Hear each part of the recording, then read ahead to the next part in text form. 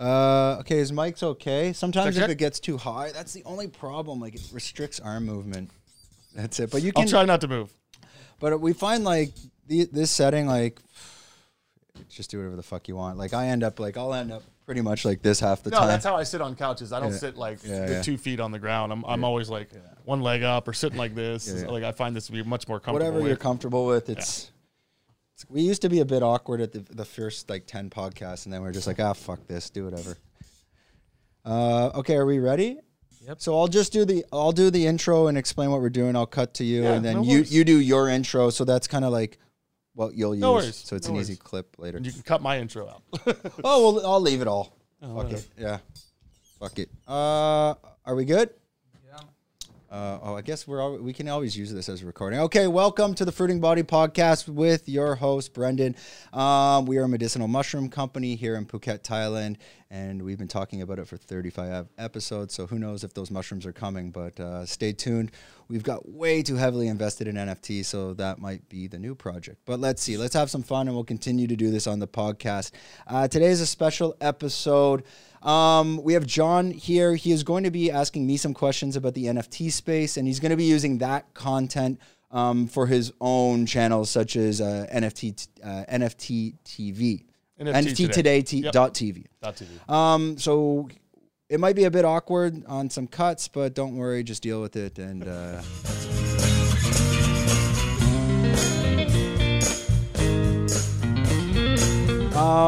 so first, John will be asking us probably for 20 minutes just about my experience in the NFT space, especially been following on Instagram with the In-Betweeners and this Justin Bieber project.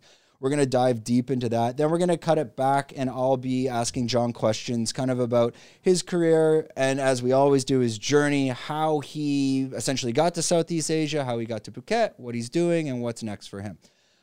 So let's cut it back to John, and let's start his content. Well, thank you so much for having me on today, or allowing me to interview you on your podcast. Yeah. So, hey, this is Jay Blue with NFT Today, and I'm here with Brendan O'Neill in Phuket, Thailand. And Brendan's been doing some really interesting stuff in the NFT space. He's basically started an NFT brokerage firm, if I'm correct in that. So, if you would just introduce yourself and tell us what you do. Tell us what you've been working on. Yeah, I'll try to keep it to the point because it's a bit crazy, to be honest. My background is actually in manufacturing electronics out of China, and we both share a similar story along that by living in Shenzhen. We've moved into starting a small project into medicinal mushrooms, hence the name of this podcast, Fruiting Body Mushrooms. That will be coming later. And essentially we transitioned into an NFT broker and we're not going to say hedge fund, but consulting and advisory. I'll give a quick story of how that all came together. Yeah, and I'm curious. Because it's really strange. And you know, it's a bit mind blowing even for us at this stage. We're about 2 months into it. So essentially what happened was I've done a podcast on NFTs, and we brought a girl in from Bangkok, and she was promoting a NFT collection called Pigaboo, and that's kind of what sparked my interest in November to get into the space.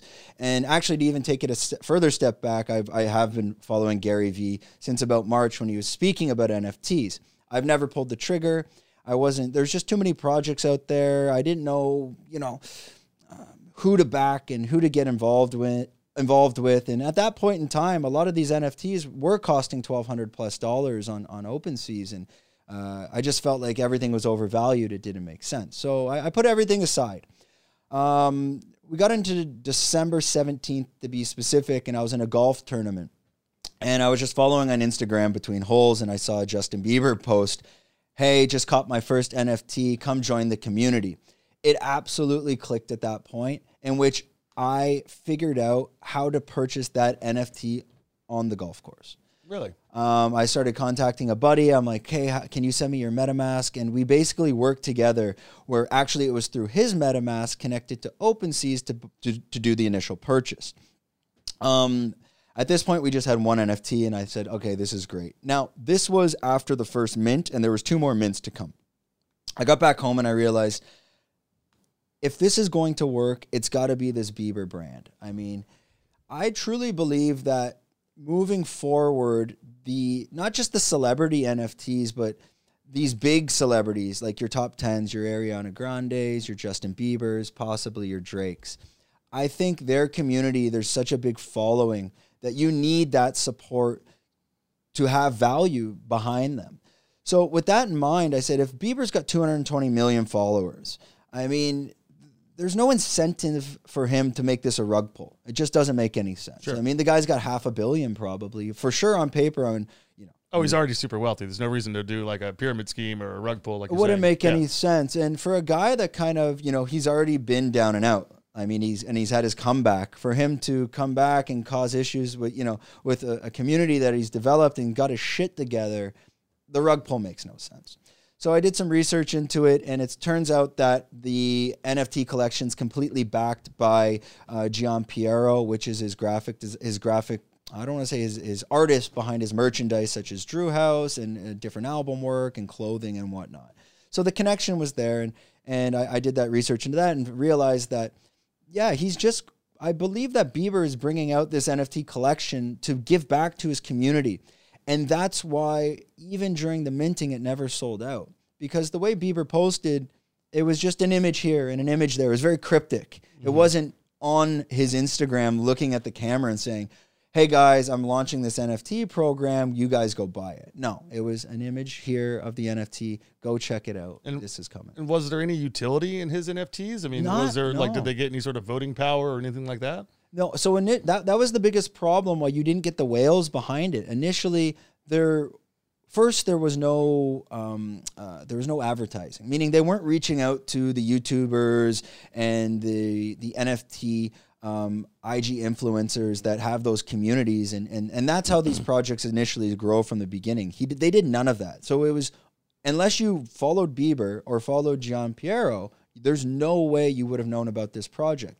And I think they wanted to do that to keep it more organic and leaving it to the community of the followers to allow them to have, you know, first stabs. If you blew that up through marketing, you're going to get more people that have that financial incentive behind it. And I mean, honestly, that's probably why I did it anyways. I mean, I like Bieber being Canadian, but come on, at the end of the day, we want to make some cash.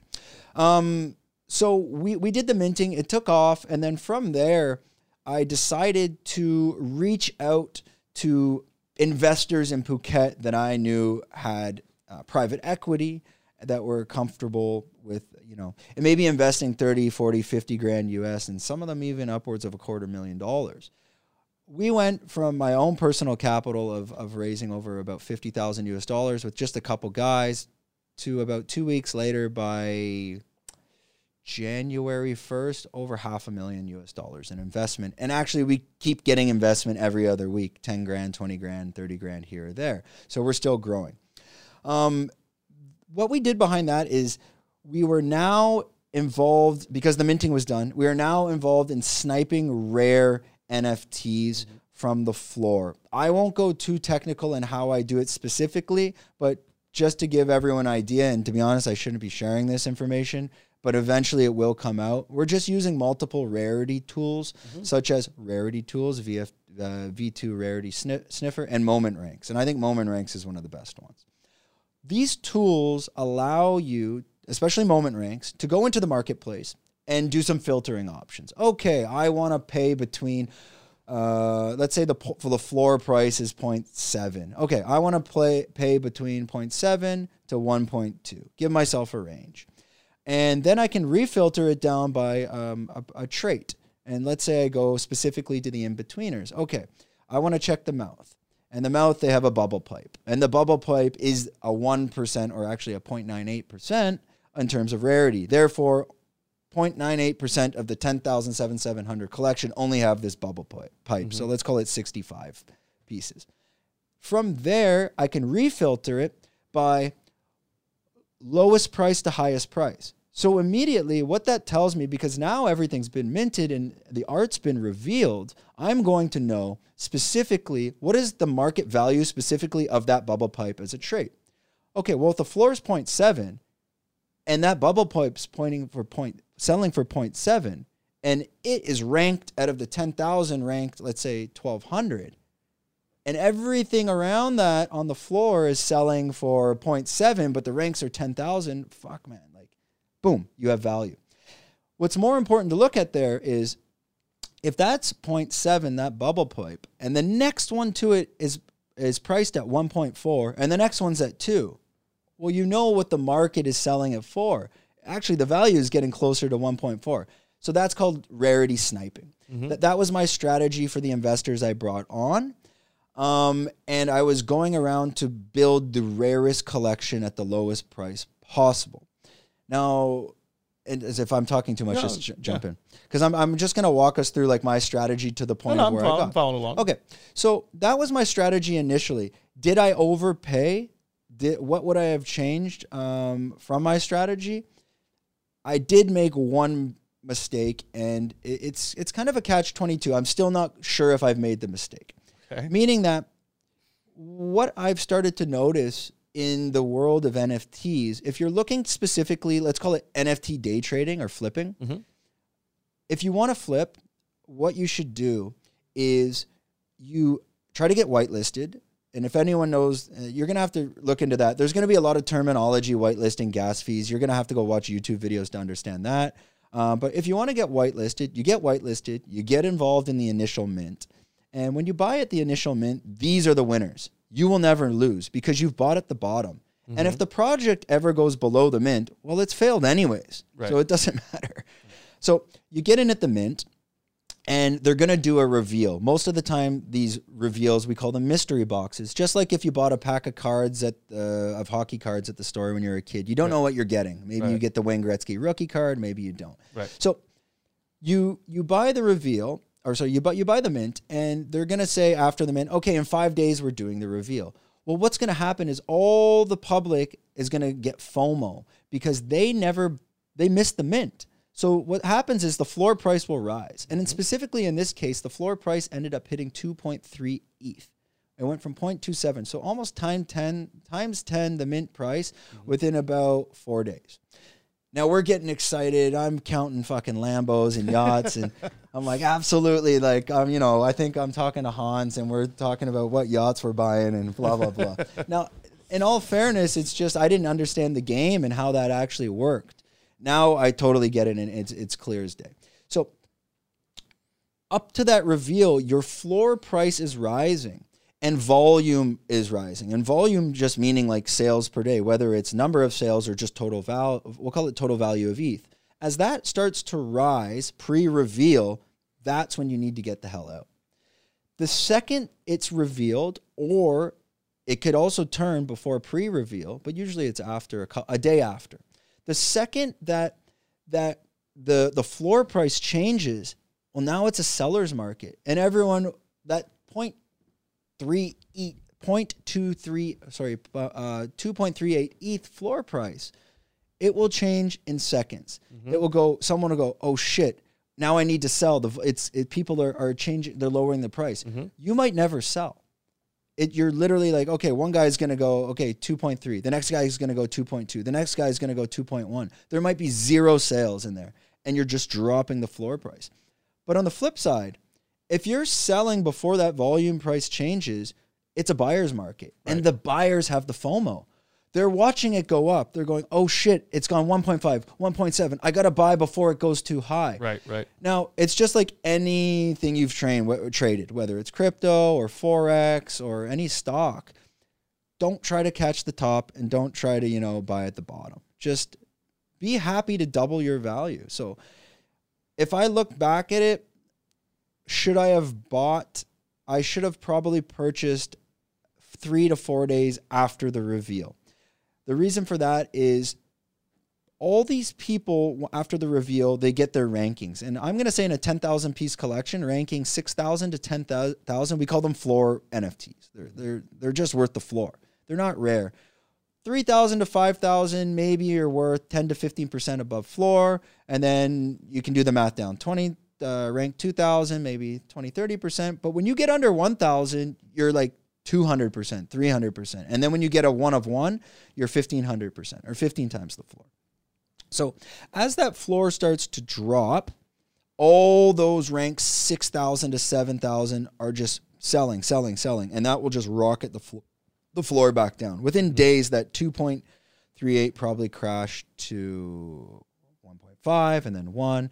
And for the past 45 days, we've been going between 0.6 to 9, depending when Bieber does a post. Every time he posts, it just rockets up.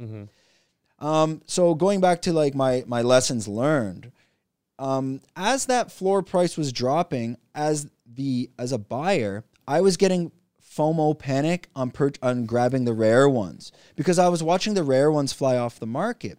In reality, I should have waited until I felt there was close to the bottom and then tried to buy the rares because I probably overpaid on some of these rares.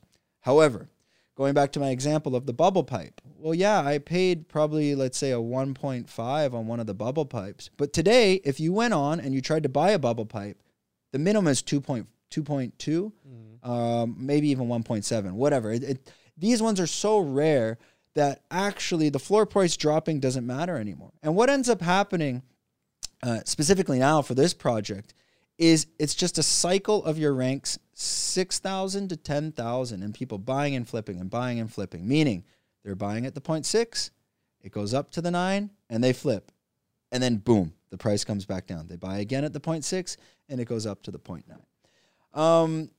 To explain why a market will go sideways, specifically for this project. And again, I don't have experience in any other projects because when you're as heavily invested as I am and you're involved in the Discord, I truly believe don't spread yourself too thin. I've watched friends lose a lot of money, especially on when you get involved in these projects. We call them derivative projects, where they'll companies will, you got popular things like Cool Cats and Doodles, and then they'll come out with something called Koodles.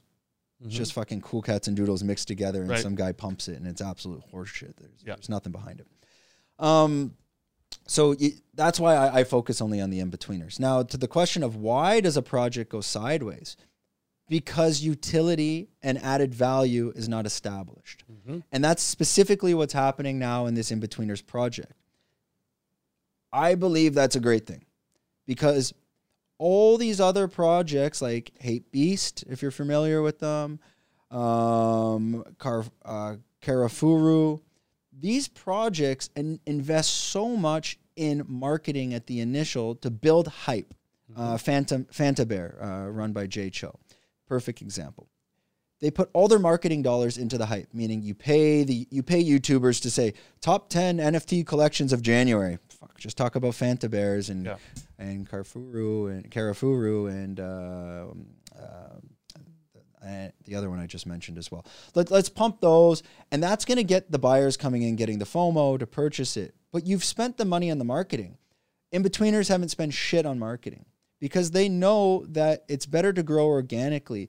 And anyone from a marketing background, and I also come from an old school SEO black hat background, when you manipulate the algorithms, you will fail in 3 to 5 years because people catch up, like Google search engines, and they just go, well, clearly you've put white paste text in the back of your background to rank for this shit, and boom, you're nobody. So I believe the organic growth is going to turn these companies into blue chips.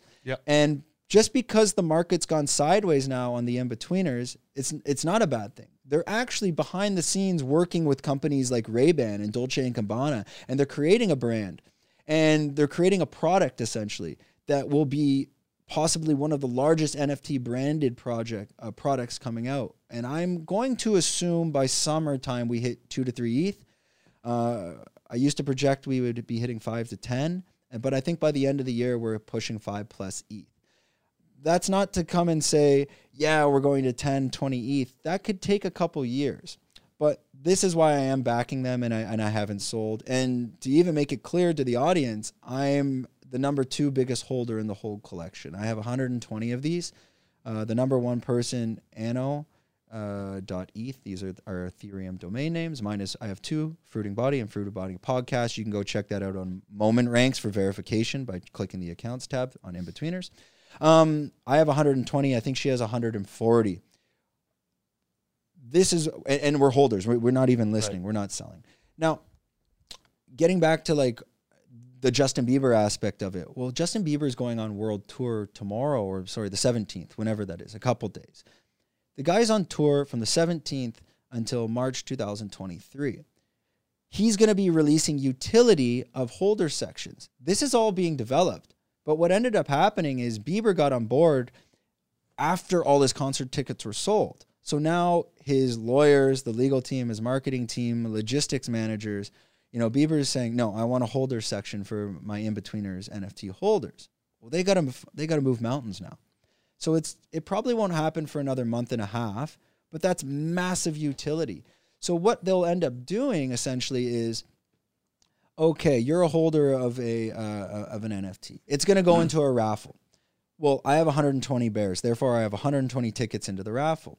They'll have to create a second collection. It will be called like Justin Bieber's holders NFTs, and maybe you have 50 seats per concert. If we know he does 100 concerts, well, that's 500 NFTs, and every NFT has a value as a holder seat specific. It doesn't need to be attached to any venue, but what they can do every week is like, okay, guys, we're giving away these. It's a raffle. We'll put your names in, and they put your wallet addresses in, and they just do a raffle. Mm-hmm. Then they give it away. The beauty behind that is you don't need to go to the concert. If I know the value of that ticket is worth $2,000 US, I can then go to the NFT market and sell that. So it's very similar to what Gary Vee does with VeeFriends and how he gives away his 3, I believe if you're a holder, you can go to 3 of his conference events every year, something like this. Well, that has a value of $200 to $500. So when you're buying these initial NFTs, today they're valued at 0.6, Ethereum's at 3,000. So let's call the NFT as whatever, $1,500, whatever. But if you know you have the opportunity to win one of the utilities, which could be a Bieber's holder seat, well, the NFT's undervalued. And it's just like Warren Buffett says, I want to buy stock that is worth $1 at 0.6, 60 cents. And that's where the whales are going to come in. Now, the reason why this project's floor is not rising is because there's too many moving parts behind the scenes with Dolce & Gabbana and merch and Ray-Bans and Bieber utility that nothing's signed off. And that's necessary. That's a really good thing. I mean, if you told us some bullshit that, yeah, we're doing this and we're doing that. No, the founders, they're actually saying, take a step back, let us get this shit done. We got to sign off on it. And once it gets there, you will have that utility. And they're kind of giving us holders the benefits now, saying, guys, just put trust in us and sit back. And just wait till this releases. Because when that releases, the floor will organically grow slowly. And that's what you want. You do not want floor price like, let's say, Fanta Bears. Pre-reveal, their floor went to 8 ETH. Wow. And you know where it is today? 1.5. Hate Beast, 8 ETH. Where is it today? 2.3. When you grow fast, you fall fast. So that's kind of my summary of where we're at there. Well, it sounds like you've done some really interesting stuff, and you've kind of figured out your own formula to kind of mitigate the volatility of the market. Now, on a broader scale, more of a macro question, this is a pretty highly unregulated market. So, what do you do to kind of mitigate that as far as like the unregulatedness of the entire space? Oh, I love it. Embrace it. I love the Wild West Web 3.0. I mean, fuck, to each their own. The Wild West, like I actually for the record, I've been kicked out of the In-Betweeners Discord. I caused so much damn havoc. I'm sure there's a story behind that as well. Yeah, of course. I mean, welcome In-Betweeners, and you know what I've done to you. And it is what it is. So what I would do, I know it's definitely unethical. It's ruthless. But it is the Wild West, and Hans knows it. I mean, even the mods are attacking me. I would go in and create FUD, fear, uncertainty, and I forget what the D stands for. Anyways, it's a brain fart. But I would create FUD in the holders Discord chat saying, because I own 120 of them, I'd say, hey, guys, I'm done with this project. I'm selling them all. Well, why did I do that? Because everyone would go sell, and they dropped the floor. And when they sold, I bought them. That's right. Sorry. Paper hands, they fold. And if you want to be a paper hand, I'm going to buy off you. And I know it's harsh, but this is the world of Web 3.0. And you need to be a diamond hand. You need to trust it. Too many people are coming in here for a quick flip. And I will buy all your NFTs. That's awesome. It is what it is. Well, so it sounded to me like when you first got into this, you already had a background in, you were already well versed in cryptocurrencies and blockchain. But for someone new who wants to get into the NFT space, do you think it's a pretty high barrier to entry? I mean, is it pretty easy to get in and purchase your first NFT, or is it a rather difficult process? It's difficult. It's very difficult, and it's very scary. Okay. No question about that. I probably slept 3 hours a night for the first month because I did not have a cold storage. I was purely off the MetaMask, and that scared the living shit out of me. If you're getting into the NFT space, just like Gary Vee says, type in what is an NFT and just start from there. I would say, like he said, and again, it's regurgitating that information, but I 100% agree with him. You need to put 50 hours of research in, watching YouTube. The very first step, what I would have done from the beginning, but we didn't have time because things were moving too fast, I would invest in cold storage. Unless you have your own exchange that you can be purchasing NFTs directly on, and a lot of the exchanges are moving over to that, like Coinbase and Binance, there's safety in that. However, why do you want your country to know what you hold? Right. I would much rather be DeFi. I'm 100% DeFi. Right. I can't go into all the ins and outs of how we did that. You don't have to. Yeah, step one, cold storage. I personally have 4 pieces of cold storage, but I highly recommend the Nano X Ledger. That's not a sponsorship. There is the Nano S. The Nano X is about 5,000 baht. The Nano S is half of that.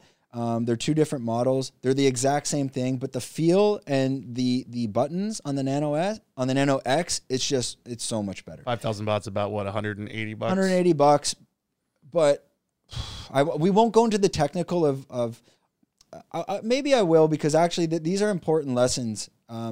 Like when you're setting up your Nano X, you need to first understand your 24-word password, hold that, maybe use an app on your phone called Dashline.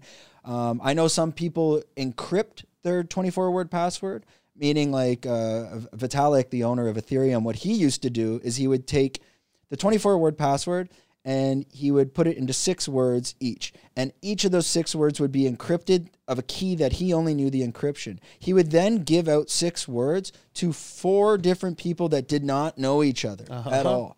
But you're talking, he probably had billions of Ethereum. Absolutely. So that's one way to, I wouldn't go that depth. The easiest way to do it is you take an Excel, you encrypt the 24-word password, you encrypt the Excel, and you email yourself the Excel.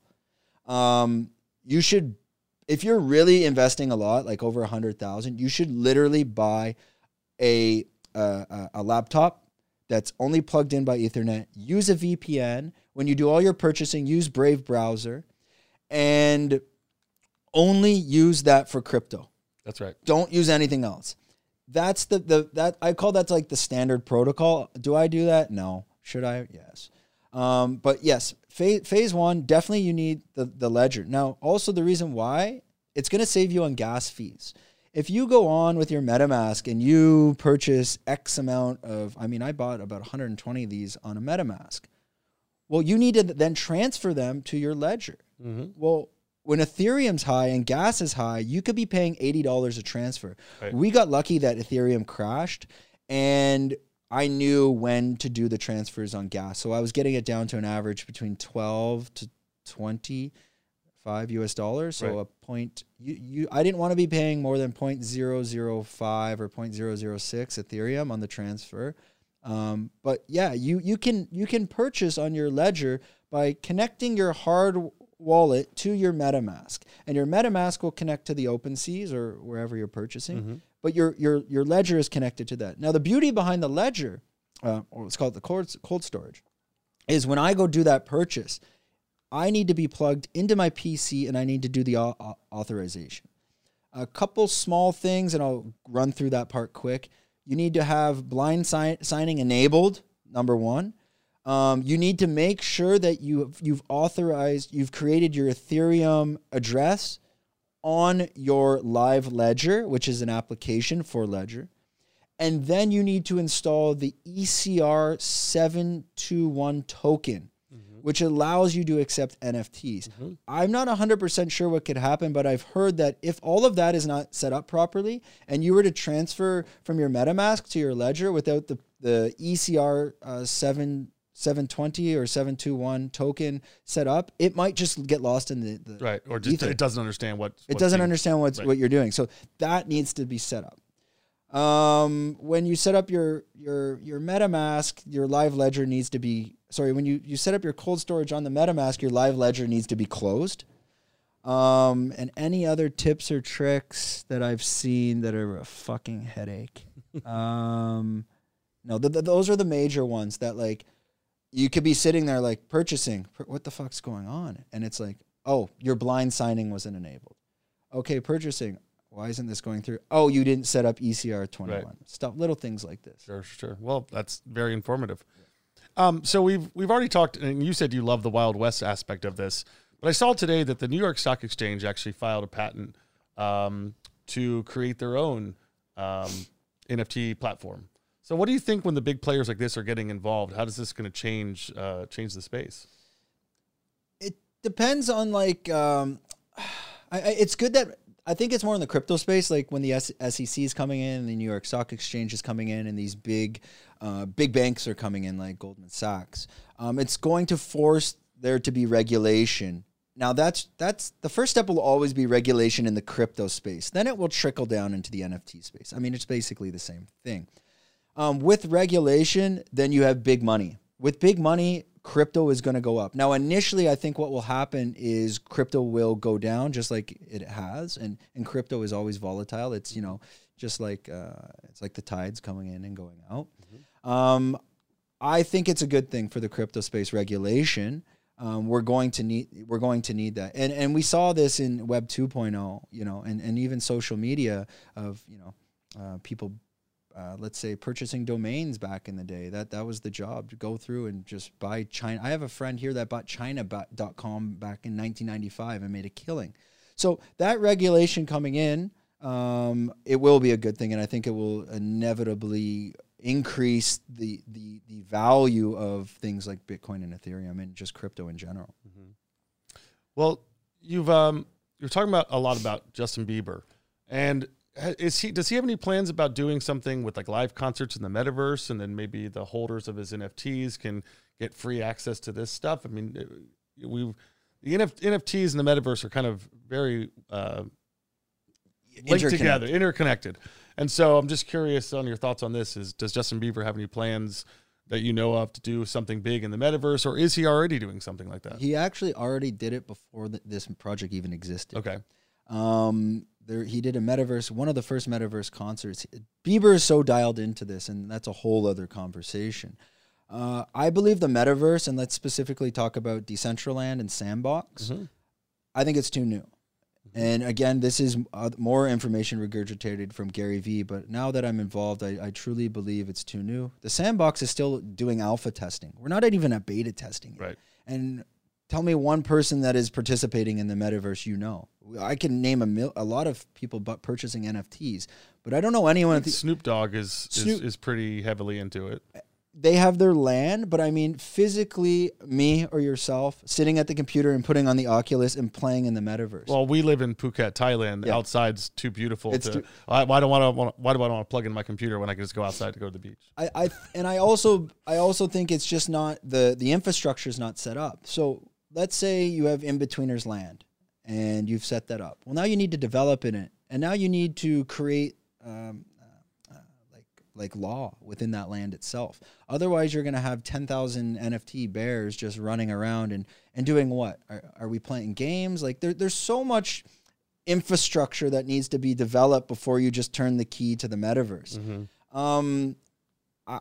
I'm guessing, I'm going to say the metaverse won't really be operating until maybe summer 2023 or even later than that. Well, there's also so many people creating different metaverses. Will they be interoperable? I mean, absolutely. So I'm in this world, but you're in this world, but we can all hang out together.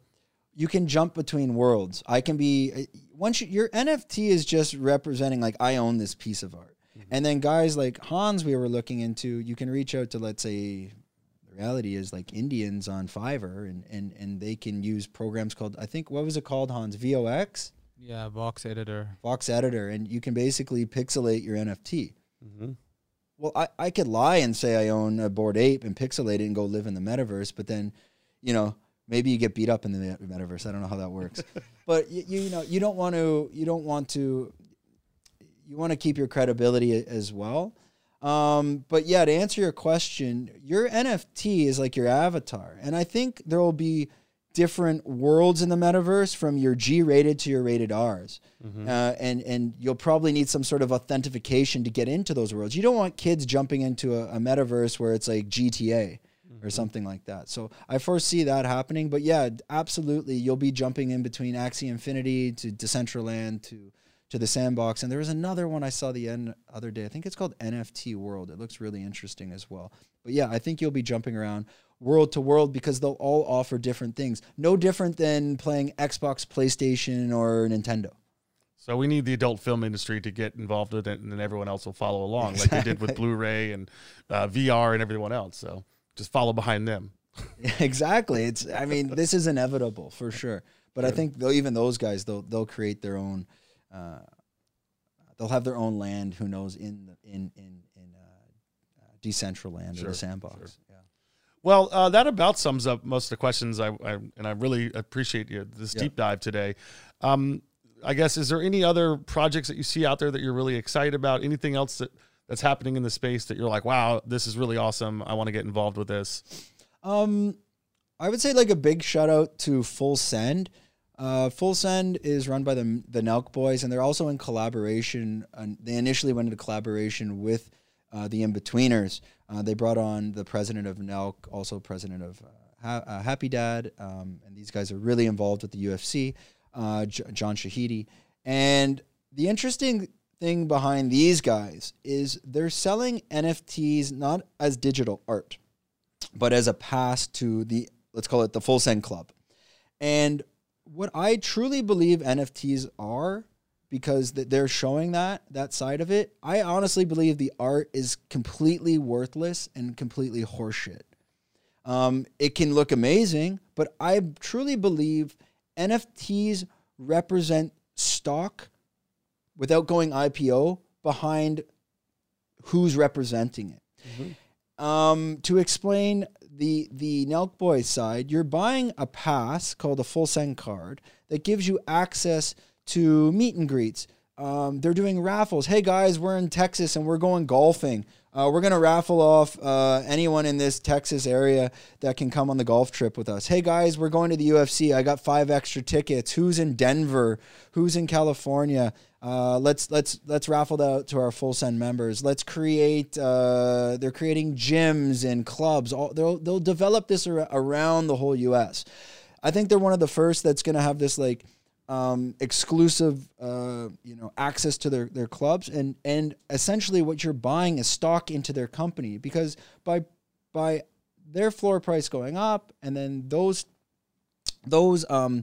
NFTs changing hands, they're getting the 10% commission on the transaction, which money a percentage goes back to the community wallet, which allows them to invest, which grows them as a company and as a brand. And as they grow as a brand, just like any stock in the world, your stock price, the floor price, will go up. I think this is a very good representation of where I see NFTs going in that world. And that's kind of what actually I can bring it back to In-Betweeners and what I think they truly are. My rule of thumb and why I'm so behind the In-Betweeners is because there's actual value behind it. If I know the value of Justin Bieber is $500 million, not his net worth, let's call it Justin Bieber Company Limited. Mm-hmm. If I know he's worth $500 million and the floor price right now is 0.6, and I know the market cap of them currently is 23 million, well, I can pin that against the Bored Ape Yacht Club. And the Bored Ape Yacht Club, let's call it, it's actually worth more than $1 billion, but the floor price, let's say it is at 100.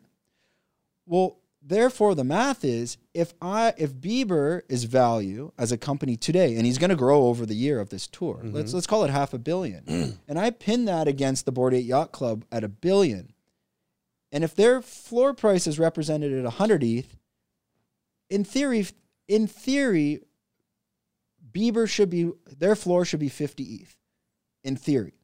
Now, whether that's true or not, I don't know. So if I took it a further step back and just went super conservatively, even at a floor price of 5 to 10 ETH, he's still undervalued. You're undervaluing him as a company. So that's kind of how I'm starting to vision that. Like getting involved with celebrities or companies, you're investing in them in stock without them having to go deal with lawyers and the New York Stock Exchange and spending millions of dollars on going IPO.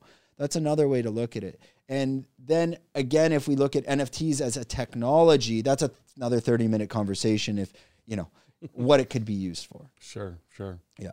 Well, that's a lot of exciting stuff happening. So I really appreciate you taking the time to out of your busy schedule and to come on this show with us. Yeah, and we'll jump.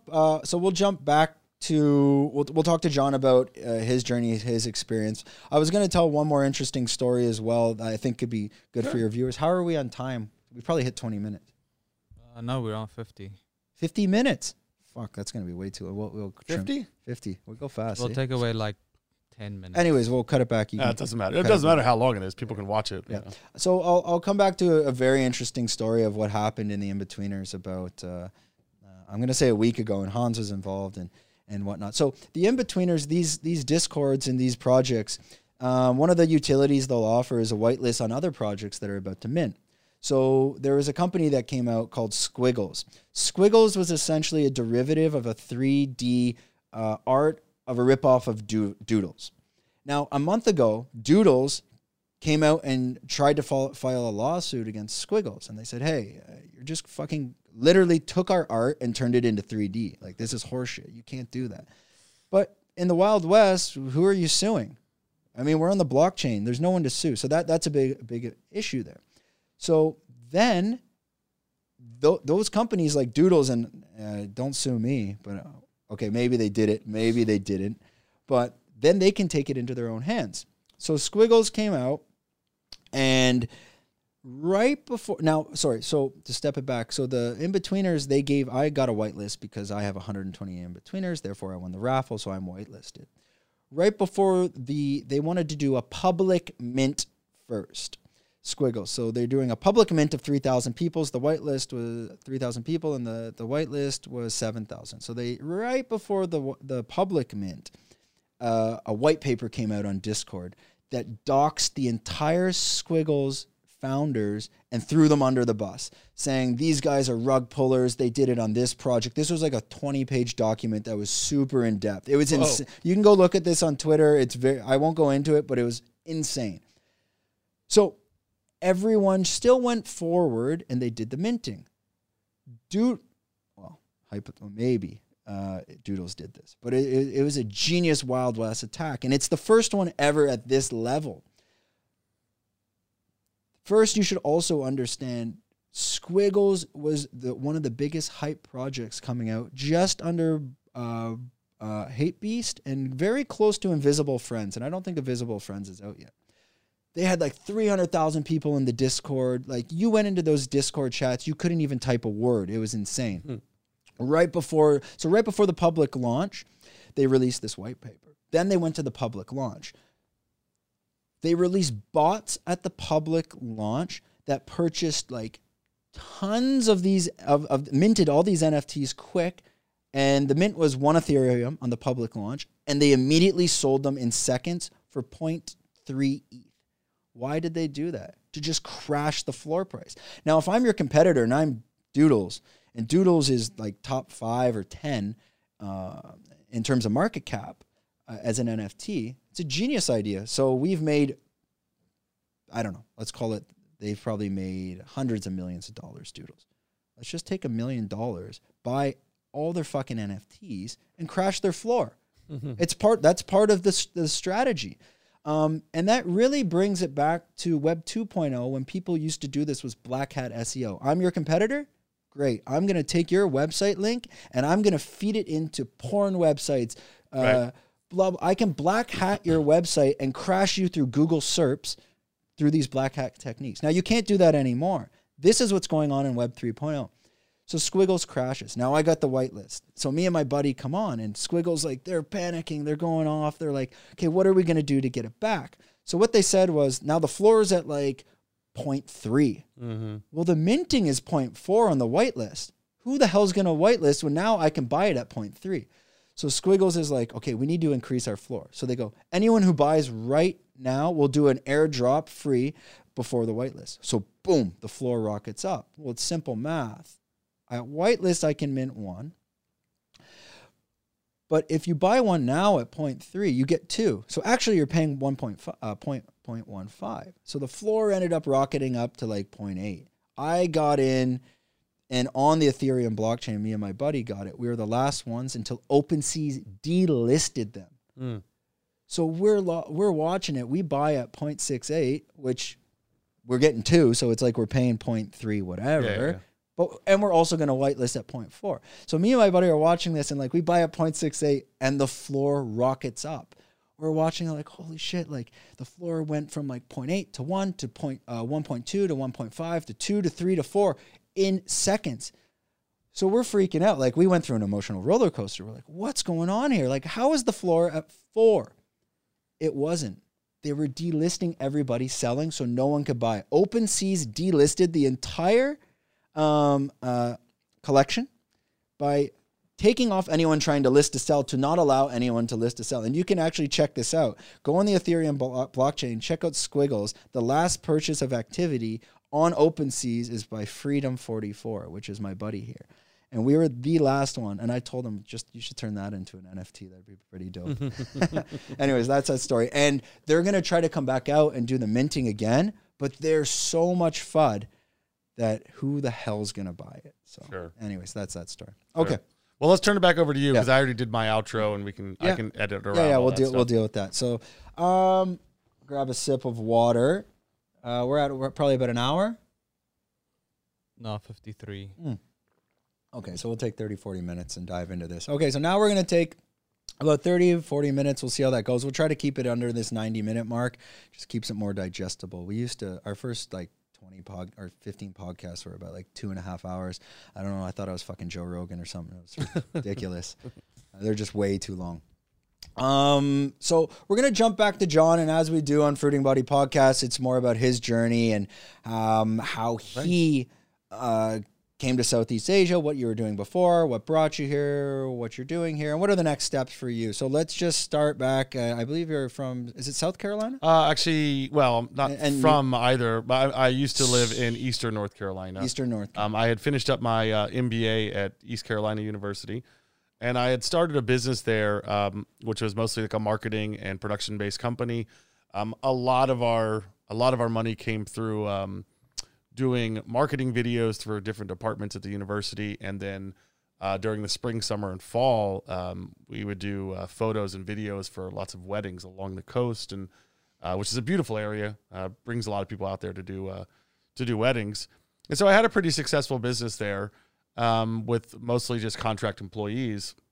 So, and let's just do a little bit of an introduction about yourself before we we'll go down that rabbit hole. Explain how would we define who is John? Like, is it like is it a marketing guru? Or is it very holistic, or how would you sell yourself to a client? I would sell myself as probably a nomadic filmmaker, a freelance pirate, there we go. Freelance swashbuckler, underwater astronaut. I don't know. I love sailing. I love scuba diving. I love making films. And in fact, most of my life is spent shooting a lot of short films with friends, either write, produce, direct, edit. None of them, Oscar-winning films here. But, I love being on set. I love shooting films. I love traveling, love motorcycling, love sailing. So I would just say I'm more of like a travel bum who has a camera and likes to film stuff. That's how, I wouldn't know if that's a good sales pitch, but that's what I would, that's how it's more sum up my life. Like, it's this freelance passion project behind it. And before, maybe bring the mic down a bit. It's a bit loud for me. Maybe you could probably pull it about there. Everyone's different. Yeah, there we go. Okay. I am a loud talker. Yeah, no, that's why these mics, like some people I'm like, all right, you're going to have to get closer. No. So we'll take that step back and connect it all. So initially, you've started your own company in the U.S. and let's recap specifically what were you guys doing, the types of projects, and what led you over to Southeast Asia. I'm not quite sure what led me. Well, so yes, we were doing a lot of production-based marketing, so like more content media versus SEO type stuff. I was just sick and tired of living in the States. I think there's something to be said about Eastern North Carolina, where I was living.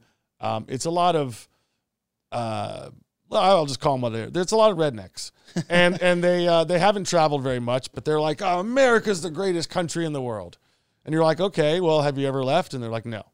And I look at that analogy like pizza's the best food in the world, but I've never tried sushi, or I've never eaten a cheeseburger. So like, you don't have a reference point to say this is the best and the greatest unless you've actually have something to compare it to.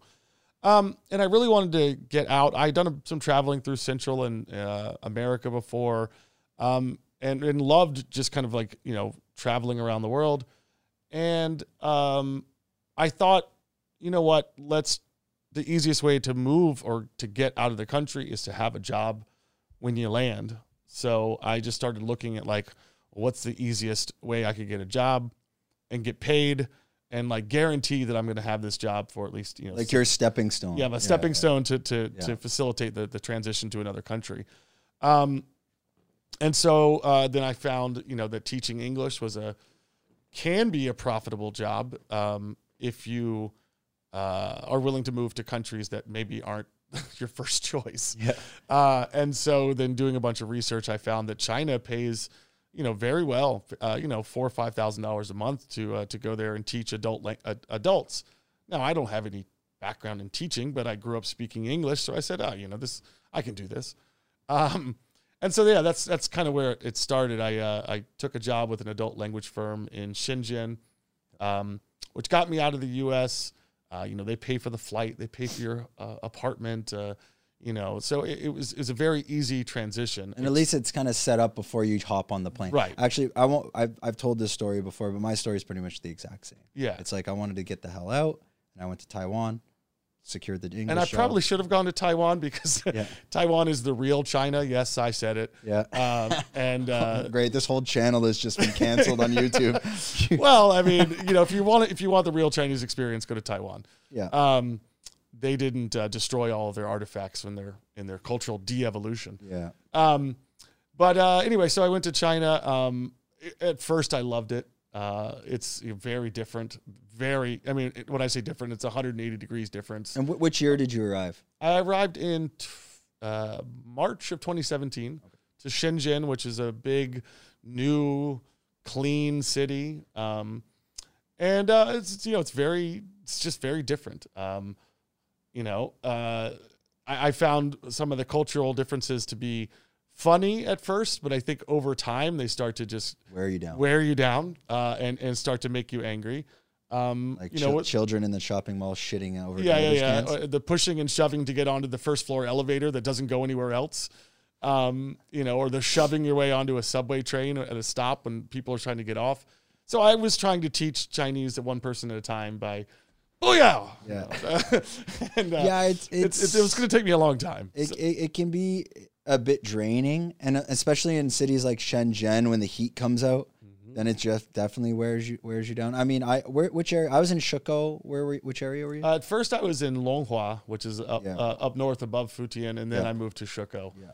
And Shiko was a big change because it's a lot more of a foreign influence there. There's, bars and nightclubs and live music and things. It's a bubble. Yeah, it's certainly a bubble of foreigners in China. And I liked that it was close to Hong Kong, so I could just jump across the border and on the ferry or take a. Now they have a high-speed train. You know that? They have a high-speed train in I heard Shenzhen to Hong Kong. To go straight to Kowloon. But don't you have to hop on like up north or something on it? Like I think the stop is through Shiko or Futian. Oh, okay. So it's just hop on in 20 minutes you're there. But I lost my train of thought. Hong Kong. I love going to Hong Kong. It's a beautiful place. As soon as you cross the border, it's like freedom again, like normal people. And this is not, I'm not trying to be. Anyone that lived in Shenzhen understands. If you've lived in China, you'll understand. This is not me trying to be pejorative towards. But then don't you find like, so I lived there 5-6 years, whatever. That whole Hong Kong experience, like when you're living in Shiko and you run over there, then there's a point you're like, I don't want to go anymore. Because it can be draining as well. You got to get on the bus. You got. It's a process. It's a process. Yeah. I wouldn't recommend going over there, like staying for sunset drinks and then being like, all right, let's take the train back. Because then it's like, oh, by the time you get home, it's better just to spend the night and make a couple days out of it. So anyway, working for a language, adult language school, I was doing a lot of networking with adults. You know, you can hang out with them. You can go out for dinner and drinks. You can even date them. You know, it's very different, I think, than teaching children, which I wouldn't know because I've never taught children. But I used that to basically leverage some jobs, freelance marketing, stuff like that. And then eventually I got a job working with a blockchain company where I was doing a lot of their, again, content media. So whether it was videos or some online marketing. We had some Chinese that would do the Chinese stuff, and my stuff was more focused towards Westerners. And you're working with Wes at this point? Yeah, I actually was. I was working with Wes. Okay, because I'll post this to Wes. Hey, Wes. I know Wes quite well. How you doing, buddy? I'll send him the video, and he can give it a watch. I hope you're enjoying the freezing cold weather in Detroit right now. Yeah, he's definitely not. He's definitely not. It's funny because I saw on Facebook, I'm like, oh, how the hell does he know Wes? And then when I checked your YouTube, I'm like, and he did a video with Wes. We did several of them. We did shout out to Eastbound and Up. That's actually Wes and I that created this YouTube channel that was meant to be kind of inspirational, motivational, travel-related films type stuff. So the side note altogether.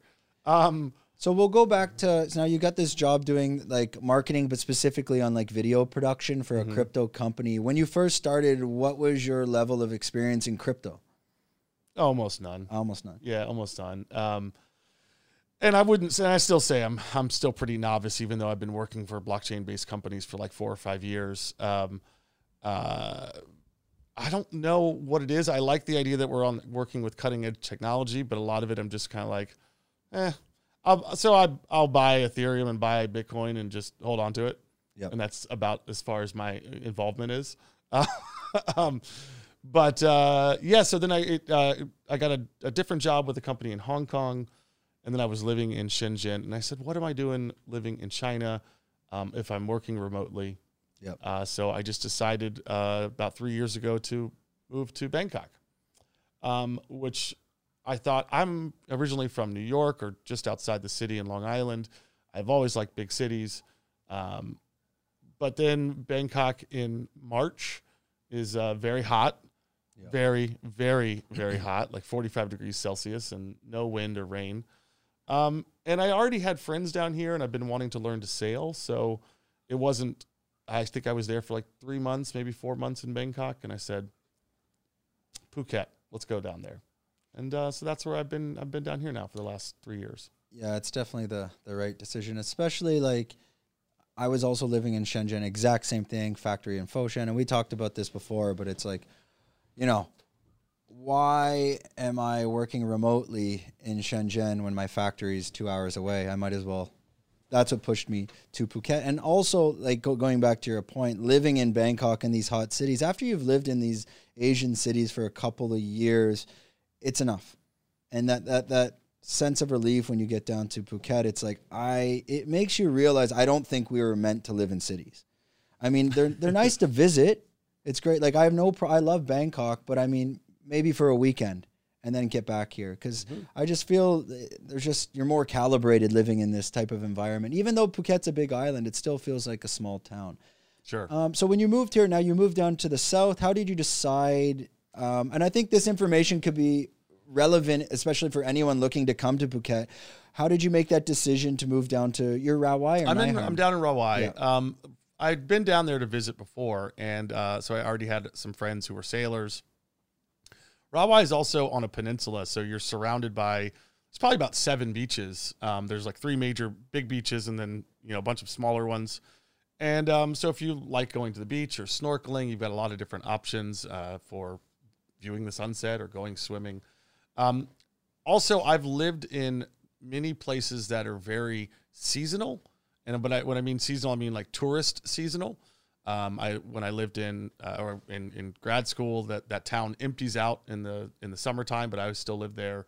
I lived in South Florida in Naples, which is busy 6 months out of the year, and the other time of the year it's quiet. And I've learned that I don't really enjoy the busy season with lots of tourists around because it just becomes crazy. And Rawai being as far away from the airport as you can go, and about 20, 30 minutes south of Patong, even in the high tourist seasons, you still wouldn't see that influx of thousands of people that you do in Patong, let's say. Yep. And maybe, I don't know, you live here in Surin Beach, so I don't know how crazy it gets here. Crazy. But your Bang Tao is right up the way, and I mean, all this area is pretty crowded. And so I moved down there for that reason as well. Although I think during COVID, word got out that Rawai was the only place that was still hopping on the island. All the restaurants and bars were still open, and whereas you drive through Kata, Coron, and Patong, and everything was literally shuttered. So I think word kind of got out online that Rawai was the cool place to be, and so now that the borders have opened back up, we're starting to see, I think, more tourists down there than we would have normally in the last 2 years. Doesn't really count because of COVID. So yep. The year before, yeah, it's Rawai. It'd be my second choice. The nice thing living up here is if you are looking to get on a flight frequently, then it makes sense. But with COVID or the C word, and well, you're not flying anywhere anyway, so who cares? Nope. Now, currently, in terms of what you're doing, are you just doing strictly freelance production? Do you have some sort like a community down in Rawai that you're able to connect with for your type of business as well? Well, I don't really like to work. I like money and I like to have fun. But as far as I'm working for a company that's now based out of Singapore and LA, and that's the NFT Today streaming channel that's on Amazon, Roku, Fire TV, the major streaming platforms in the West. And this company is owned. We have a crypto blockchain based social media application. We have a DeFi trading platform. The CEO and the owner of this company owns about 5 or 6 other companies.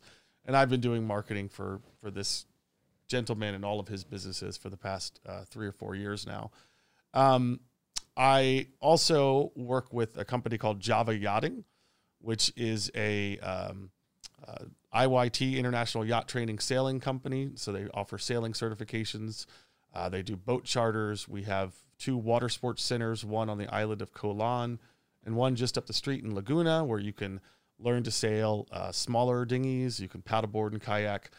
And I do part-time work for them, but they were the ones that provided me a work permit. Perfect. Which allows me to stay and live here in the country legally and work here legally, which is very important in a country like Thailand. Although I know that people stay here sometimes for 20 years on tourist visas.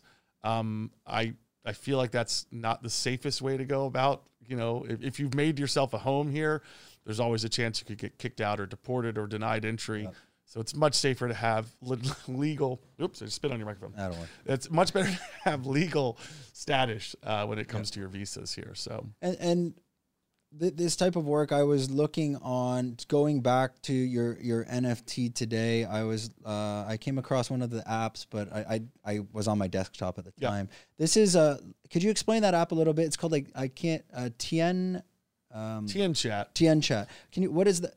Are you behind that in the marketing, and what is that all about? So Tian Chat was a blockchain based social application, very similar to, let's say, WeChat. It's actually one of the designers actually used to work for WeChat and Tencent. And the idea was to have like a decentralized blockchain based application that also had a built-in crypto wallet, but you could post your moments and photos and videos, and had like a built-in trading platform, but also give utility for crypto. So then there's businesses, just like you would find D-apps on WeChat. If you guys aren't familiar with that, you can go in, it's kind of like Grab. You can go in and you can order food delivered to your house, but you could pay with it using various sorts of cryptocurrency. So I think the idea behind that was to generate, more users and utility in the crypto space.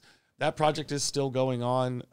It's been kind of sidelined for some of the other stuff that we're working on right now, which is the NFT Today. So we have NFT ETH Fund, which is actually a minting platform.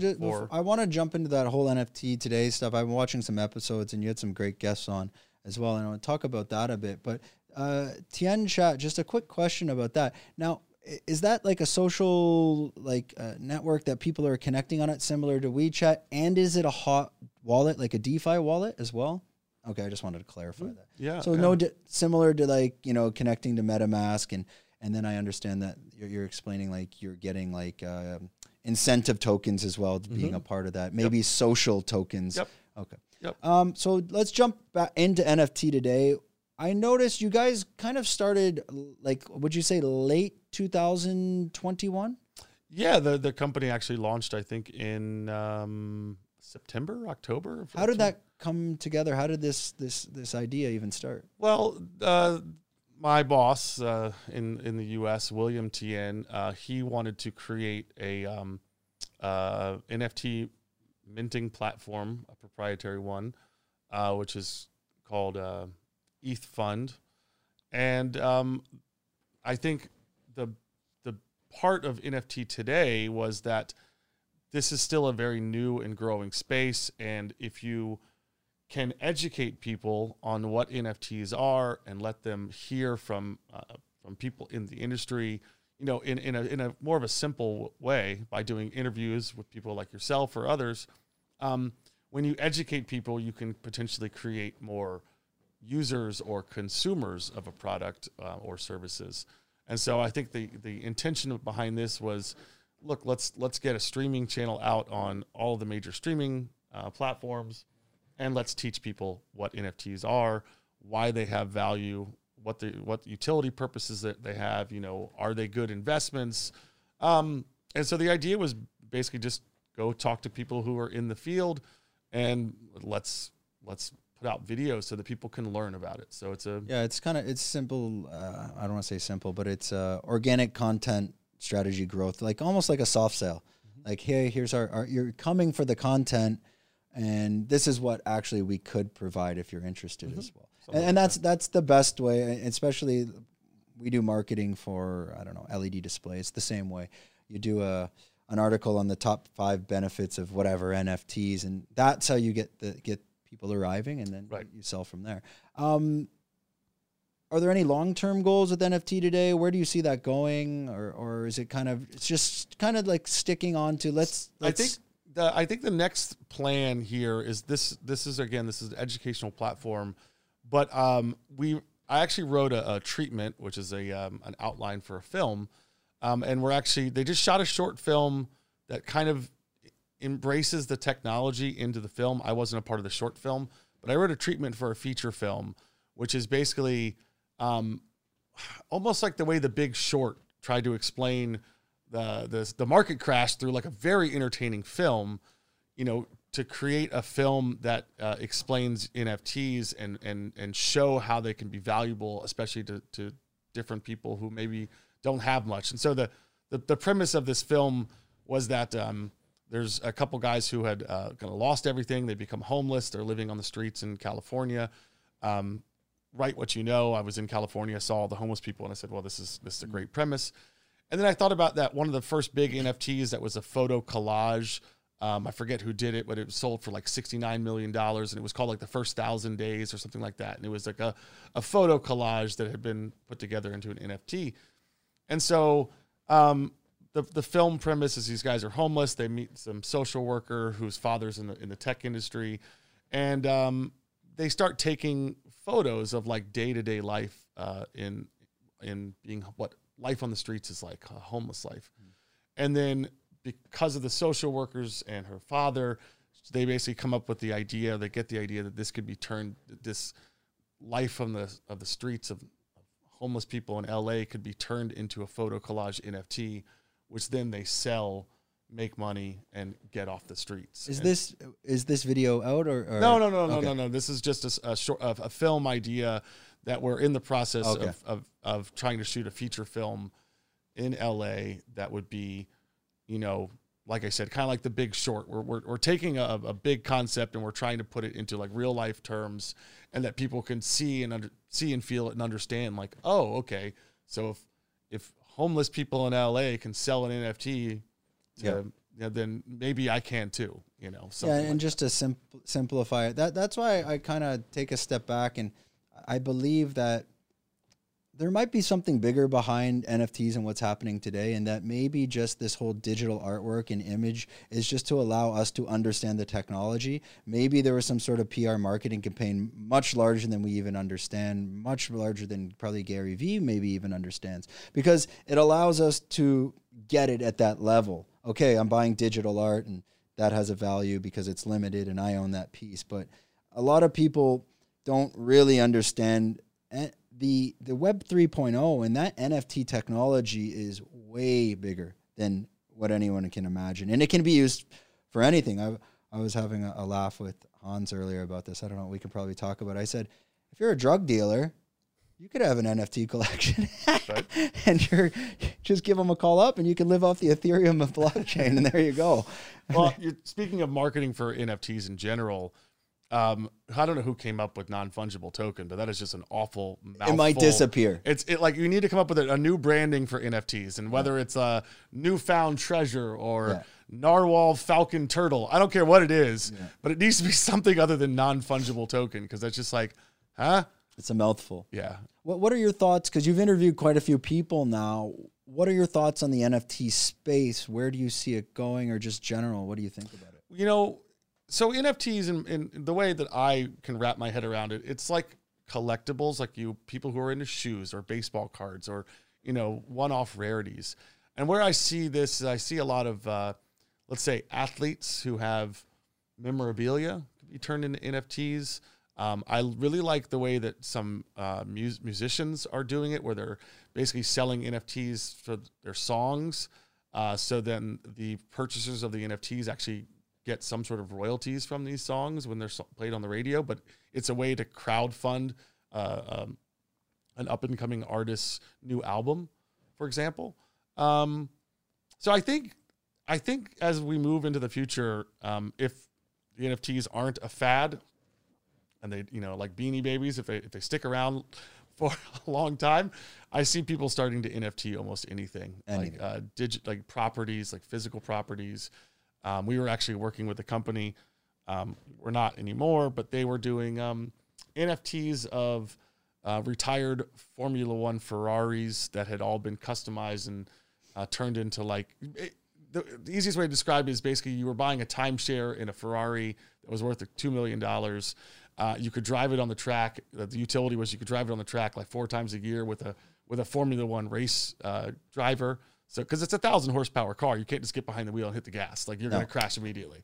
So the idea was you get on the track with the guy. And it was a cool concept. And so I see that.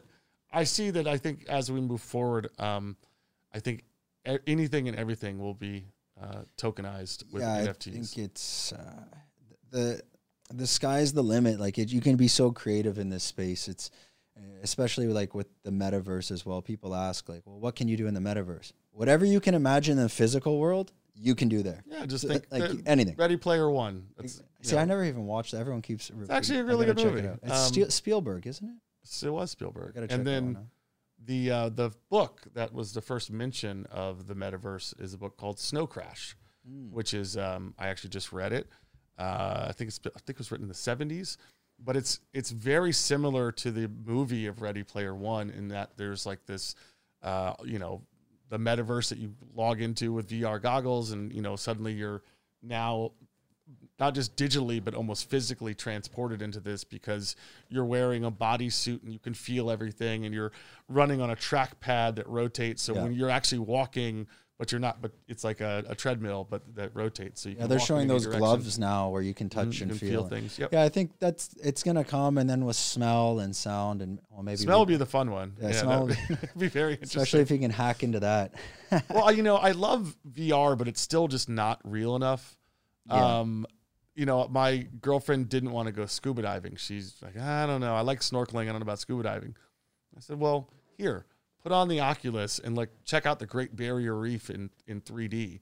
And then she's like, oh, okay, yeah, I want to go scuba diving, right? Mm-hmm. So like you can kind of give people a taste, so to speak, of what something is, but I don't think we're there yet with the metaverse. I don't think it's real enough yet to suspend my. Well, there's not the. Did you watch the full video when Zuckerberg came out with what is the meta? It's about an hour. If you watch to the very, very end, like literally the Cliffs and our notes are like, oh, this is all just a concept and it's not ready for 8 years. That's what he said. I didn't watch the whole thing. I think I saw the 3-minute summarized. If you version watch on the YouTube. very, very end, he's like, yeah, so we can do all this in 8 years. Because the problem, he said, the number one issue is camera sensories. Mm-hmm. He said that you would need your whole house equipped with so many sensory cameras that we're not there yet. And until that cost goes down, so you're talking, that could even be 10 years. It's very similar, like even VR. I mean, if you remember, Nintendo had VR in the 80s. I remember it was like some sort of Tetris game or whatever. I mean, we're still not there. I just think the technology is just not ready, and it's too bulky and it's not integrated until they have that the Ray-Bans maybe working properly. Maybe, because the issue is it's going to be battery power. Where the fuck do you put these batteries? Right. Now, I see the metaverse having a better purpose when it comes to like, you know what, I could buy a concert ticket to, whatever, Snoop Dogg's playing in Madison Square Garden. Well, I can't physically go there, but if I can goggle in and watch the concert, that's great.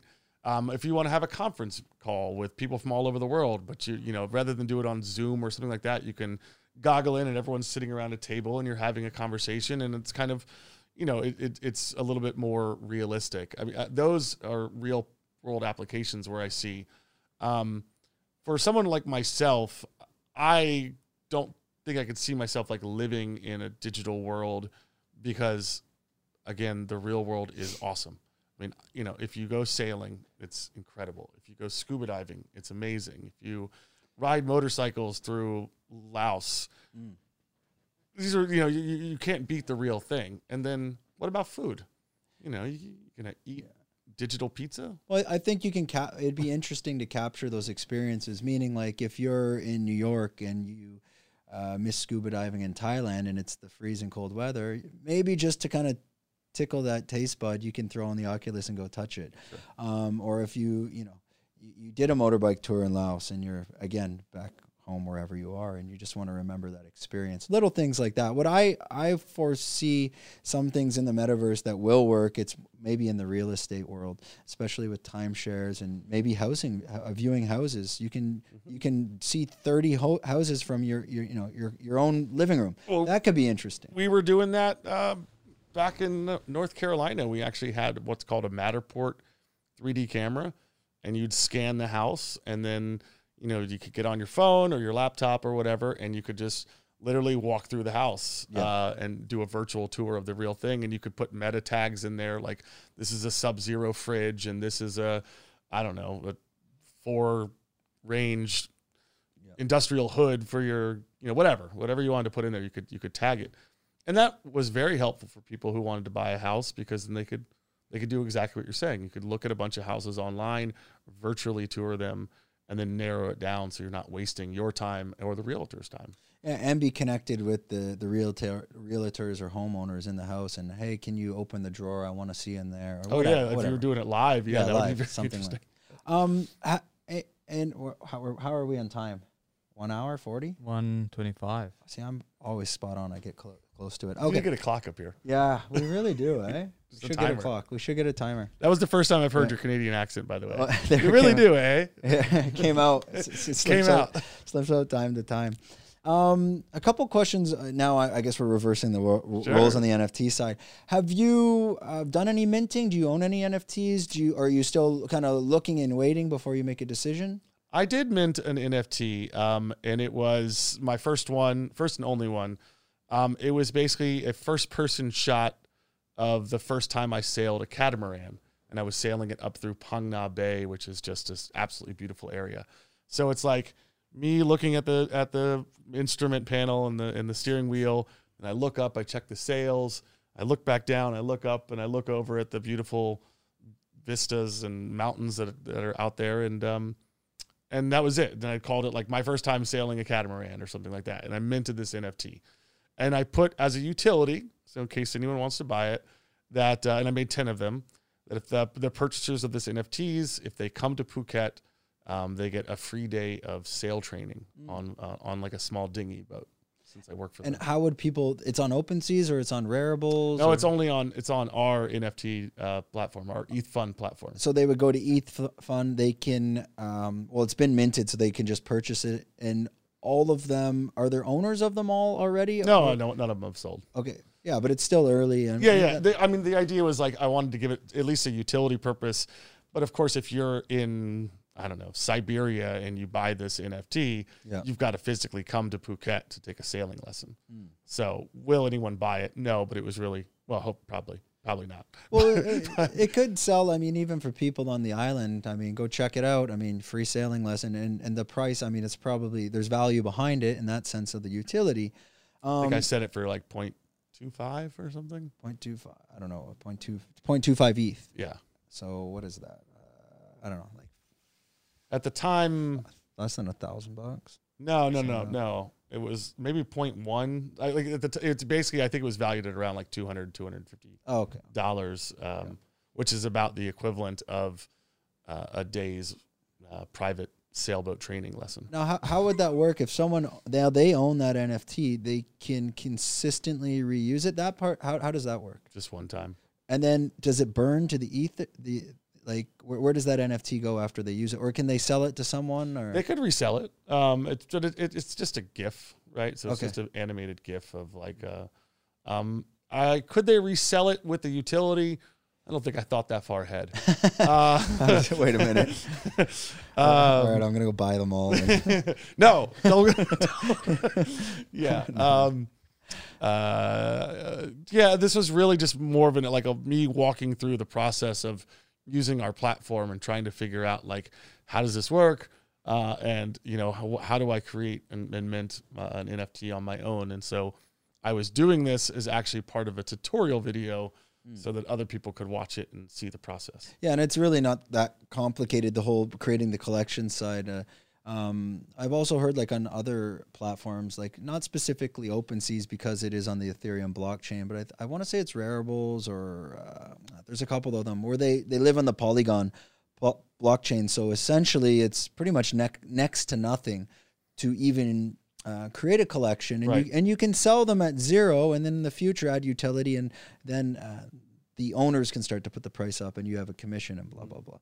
One of the questions we like to ask on the podcast, especially for, I don't think we've had a digital nomad, especially in terms of marketing on the podcast yet. So we like to ask the question, what is a typical day in the life of you? What is the typical day in the life of yourself, of John? What do? You wake up? I mean, is everything quite consistent or are things changing day to day?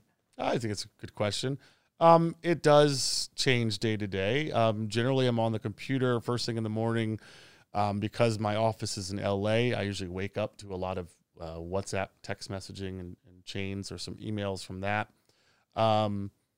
Depending on what I'm focusing on, because I do have a full-time job and a part-time job, depending on what the day calls for, I may have to go to the water sports center and fly the drone around and get some shots for like a video for the Java company. I would say that most of my days, the majority of them are on my computer, either doing editing videos or uploading videos to the back end content that have been created by our other content creators in the US. And then usually about 3:00, I will say, that's it. I'm done for the day. I might read a book, go to the beach, go snorkeling, ride around the motorcycle, go for a run, or, you know, crack a beer and watch the sunset. So it's a pretty, I feel like I'm already semi-retired because of where we live. Yep. And when I say a full-time job, I don't need to work 8 hours a day, because I might work 7 days a week. So I might work 4 hours today, and then at night, maybe I get back on my computer and I do a couple more hours. There's not so much that I have. It's very rare that I have very hard deadlines. It's like something needs to get done, get it done. And I have to like kind of make a deadline for myself and say like, okay, this needs to be done before Friday because blah, blah, blah, blah. So now you're creating blocks of time of maybe 2-3 hour blocks. I do it in blocks of time. So that way I can allow myself to have free time to enjoy the beautiful places, you know, the beautiful place that we live and the activities that I enjoy. So it's not uncommon some nights that I get on my computer after dinner and I'm working on my computer until midnight. It's not uncommon that I'm on the computer from 8, 9 in the morning until 4 o'clock in the afternoon or 5 o'clock. And I say, all right, that's it. I'm turning it off. I'm going outside. Yeah. And people need to understand also living in Phuket. I mean, when you first move here, you're a tourist, you can be out from 8 a.m. to 5 p.m. That's all right. When you live here, 11 a.m. to 4 p.m. is too damn hot anyways. It's hot. So like you kind of want to be at home in your aircon or in a gym or in a restaurant. Yeah. Working or a coffee shop. You don't want to be out on the motorbike at 11 a.m. to 4 p.m. ripping around. You'll come back absolutely destroyed. Mm-hmm. Which I mean, we've all had those sunburns when you get on with a sleeveless shirt. And, and you're destroyed for the next day. It's terrible. I think I got a pretty good tan now. I've been on the boat for like 3 days, and all the hair has turned yellow that was black. So I think even the beard is going yellowish orange where it used to be all white. So I'm getting sun bleaching the white hairs. Yeah, and especially Thailand and even Phuket, the sun's, it's another beast. It's a beast of its own. It's so strong here. It doesn't mess around. Going back to the scheduling, though, I think for digital nomads and especially myself in general, you really do need to kind of make a schedule for yourself, whether that's wake up at 7, go for a walk in the morning, come home, have breakfast, get on my computer. But you kind of need to force yourself into a schedule. Otherwise, it can become maybe a little too much scattered. Like it helps for me. I like to write things down. Maybe people use apps on their phone, but I just physically write it down on a whiteboard. And I like writing it down on the whiteboard and then being able to be like, oh, cross that one off, cross that one off. It's satisfying to cross off the things I've accomplished that day or for that week. And so I think kind of creating or forcing yourself to have a schedule is very beneficial than just being like, oh, whatever. Yeah, it's not, you learn quite quickly, like you're not really, you don't become a tourist as well. You start to treat this as a home, and it's no different than if you're living, back home in New York, minus the travel to work, which is quite nice. Yeah, no travel. That's the best part. All right, well, we'll wrap this up. We're probably at, let me guess, let me go, 1 hour 40? 33. Damn, I'm way off. All right, close. Perfect timing. So John, this is your camera. Everything you want to plug in terms of like if you want if people to reach out for you for freelance NTV NFT TV or even I'll just put titles up on screen. Well, we'll do it if it's because we're going to launch this podcast on our channel and then okay. So if you want to check out some of the content we've created, you can go to NFT Today on Amazon, Fire, or Roku on the streaming channels. You can also check it out online at nfttoday.tv. And then if you want to check out our minting platform for NFTs, you can go to ETHFund, ETHFund.io. And you can check out the NFT platform we have there, which is still in its infancy, but we are getting some big name celebrities and athletes in LA to create some NFTs on our platform. So I'll be looking forward to seeing those myself. The biggest one we have now is Babe Ruth and I forget the other guy's name, autographed ball that we've digitized into a 3D video. And then they would get the physical as well. I don't think they'll get the physical. They'll get to own the digital version of it, but it's been like scanned in like a 3D. And I'm not 100% because I wasn't involved with that, what the utility is on that, but it's exciting anyway. I like it. I like being able to see things scanned and then virtually rendered in 3D. It's kind of cool. So. And what about where are they going to find you to go yachting or sailing? Oh, if you want to go sailing, you can check out javayachting.com or find us on Facebook. And we are opening up a new water sports center. The soft opening is Saturday, February 19th. I don't know if this will air before that. But it's in Laguna. It's at Laguna Phuket, which is a wonderful resort. Where in Laguna? Which resort? It's right behind the Zana Beach Club. Got it. So it's basically you just kind of. Anyways, there's restaurants there, kind of past the golf course. You turn left. You turn left. There's a bunch of beachfront restaurants and bars, and we're directly behind that with on the lake with paddleboards and kayaks and sailboats.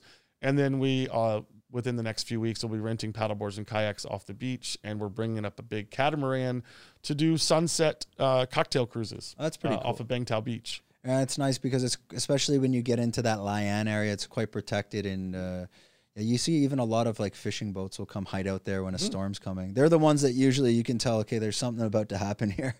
They'll all like come into that bay. Right. Yeah. I guess I could plug one more thing. If you want to check out the YouTube channel that I have, it's called Eastbound and Up. And it's mostly travel films, hopefully educational in nature. That was kind of the idea. How often are you doing a film? I'm posting something every Friday. And then if I do something fun with my 360 camera, like go on a dive or a cool hike or a motorcycle ride, I'll usually post those up on Monday. So generally every Friday night I post a new video. But it's months behind where I'm actually at. Like I'm still posting content from when I was in LA, which is 3 months ago. So I've got content from sailing school, and I've got content. I mean, I've got, I film stuff all the time. And so it doesn't always make it into the rotation in like the real timeline of my life. Because I finished my captain's license like back in, I don't know, June or July or August or something. But I still haven't even posted those videos. Yeah, no, I feel it. We did some Muay Thai stuff from last February. We're not even close to finished. Yeah. So and editing those videos is a job in and of itself. Yeah. So, yeah. Yeah, we learned that quick. We used too many cameras. We didn't know. We were like, yeah, just use like 10 cameras and we'll deal with it later. Fuck. Not unless you know how to sync them all There's up. none of that. It was a mess. No, that's a nightmare. Yeah. Hans, where were you? No, Hans wasn't there at that time. We're just like, yeah, we'll just do a Muay Thai event and use a bunch of cameras and we'll figure it out later. No, Talise he's still doing it. I feel for him. He's in Brazil now, but all right. That wraps up another episode. We don't know how to end these, so we're done. Thanks for having me on. Thanks a lot. That's how we don't know how to end these, so we're done. Yeah, that's the best outro. That's always the outro. Yeah.